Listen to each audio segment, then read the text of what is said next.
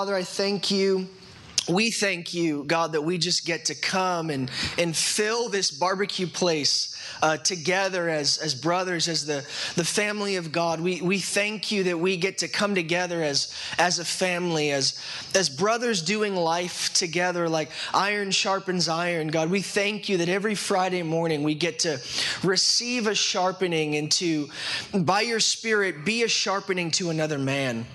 So God, we say you don't need any introduction. You don't need any welcoming, God. We don't need to ask you to come, but we do. We ask you this morning, God. We want more of you and less of us. And God, I just pray even this morning as I communicate in your name, on your behalf, God, I ask for grace.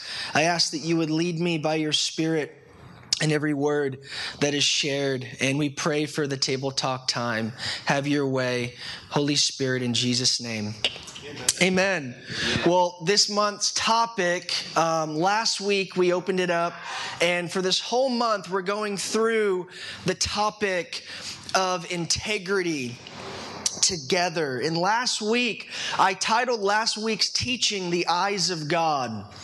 And we read out of 2 Chronicles chapter 16, verse 9, where it says, "The eyes of the Lord move to and fro throughout the earth, that he may strongly support those whose heart is completely his." And we just took a few moments last week just to think about the idea or the reality that God sees, and that his eyes right now are searching the earth, trying to find hearts that fully belong to him. We talked about how it's a good thing, or we ought to desire to live a life that is pleasing before the eyes of God, who sees. And we do this by the leading of his Spirit and the empowerment of his grace. And this morning, we're going to talk about the context being the love of God. And that's what I would title this morning. I would title this morning's teaching, The Love of God.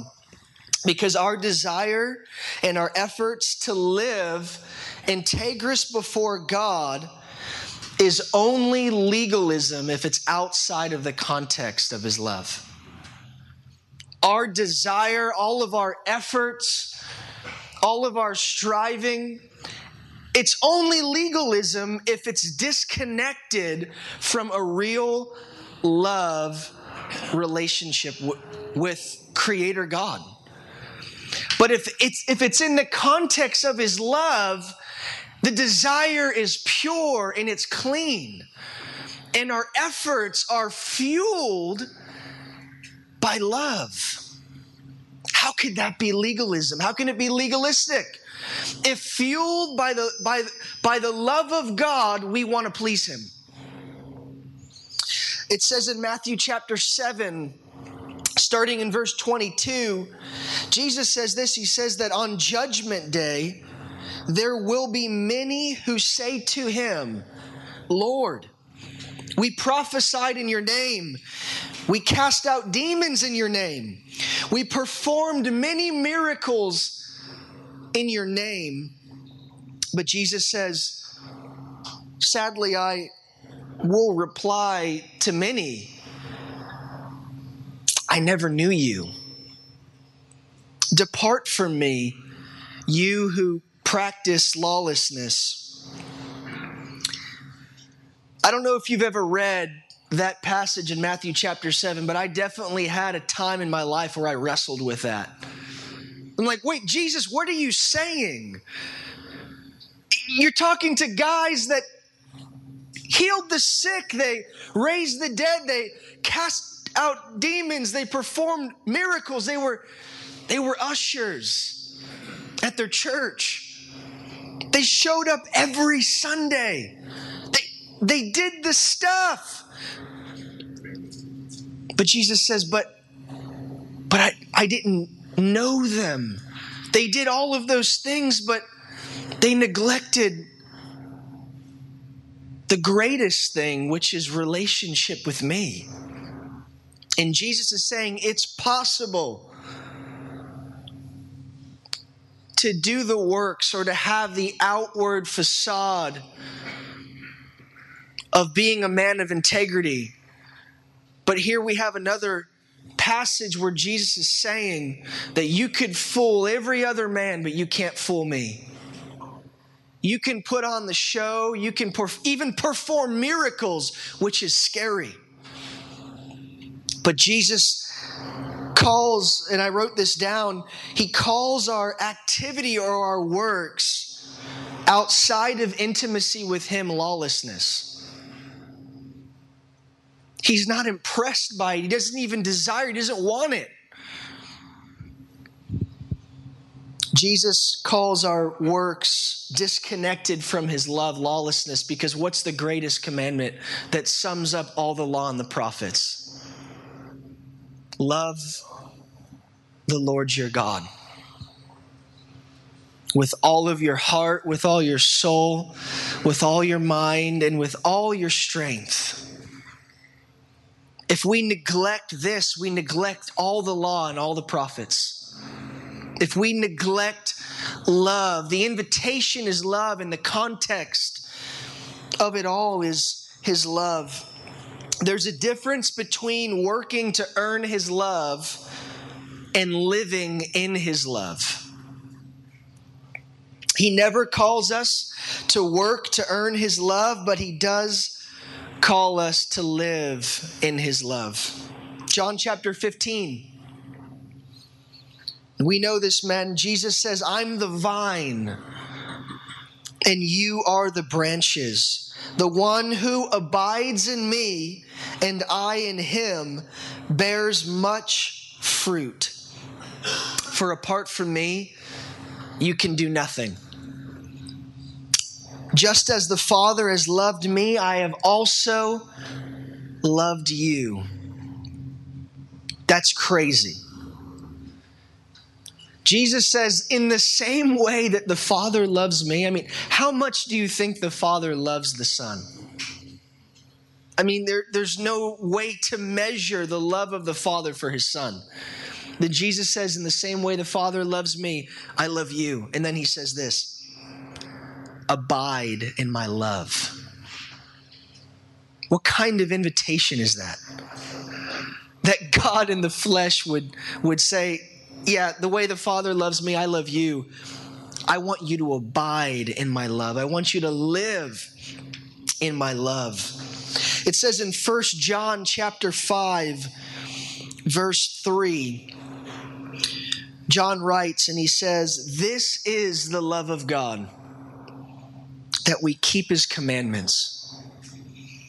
And his commandments are not burdensome. You see, when we're desiring to live a life of integrity and it's in the context of love, it really isn't a burden. He goes on in chapter 1 and he says, now we know that we have come to know God by this.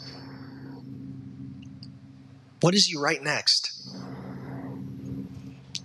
If we keep his commandments, whoever keeps his word, in him the love of God is truly made perfect. These are not my words.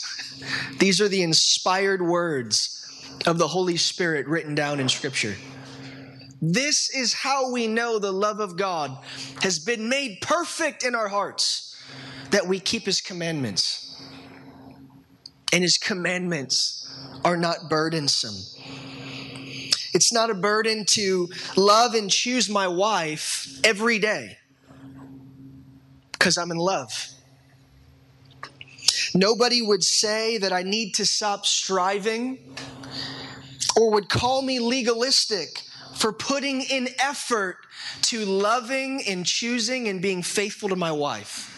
Nobody would call me legalistic. Nobody would pull me aside and say, brother, you really need to stop your striving. You're trying really hard. I'm like, bro, I just love my wife.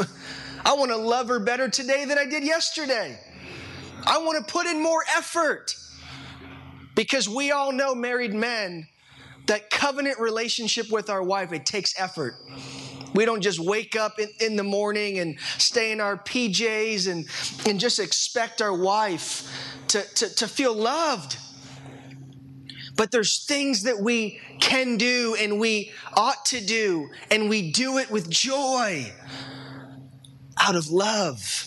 The context is covenant love, in the same way that love for our bride produces desire and action. Love for God produces desire and action. He doesn't want our works outside of a love relationship.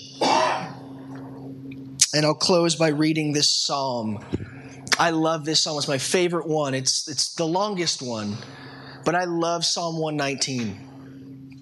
And these are the first 5 verses. We don't know exactly who wrote Psalm 119. Many say it was David, or there's a few other speculations. But the writer of Psalm 119 says this in verse 1. Joyful are people of integrity, who follow the instructions of the Lord. Joyful are those who obey his laws and search for him with all their heart. They do not compromise with evil. They walk only in his paths. For you have charged us to keep your commandments carefully. And then he says this. I love this. He says, oh, that my actions would consistently reflect your decrees. Keeping his commandments or living a life of integrity is not a burden when you're in love. But as the psalmist says, it's actually really joyful. A life of integrity ought to be joyful. It ought not to be burdensome. And if it is, I always like to evaluate where I'm at in my love relationship with God. Because usually when things are becoming burdensome, I'm lacking in the area of intimacy with God. But as soon as I get back in his presence with a joyful heart, like the psalmist, he says, oh, that my ways were consistent in keeping your decrees. And when I read all throughout Psalm 119, which a lot of it is about this dude wanting to keep the commandments of God, when I read that, I don't feel legalism. I feel love. I don't know about you, but I don't label the psalmist of the 119th chapter as a legalistic man. I label him as a man that's so in love that he so wants to please his God. And that's what we talked about last week, that it is good to desire to live a life pleasing and worthy before the eyes of God who sees. Let me pray and we'll hand it over to the table captains. God, we thank you for this morning. We thank you for your word. We thank you that you're committed to us. You're faithful and you're consistent even when we're not. God, would you mold us? Would you shape us into the image of Jesus? As we read last week, would you search our hearts? Would you see if there's any way in us that is not pleasing to you, God, and would you lead us in the way everlasting?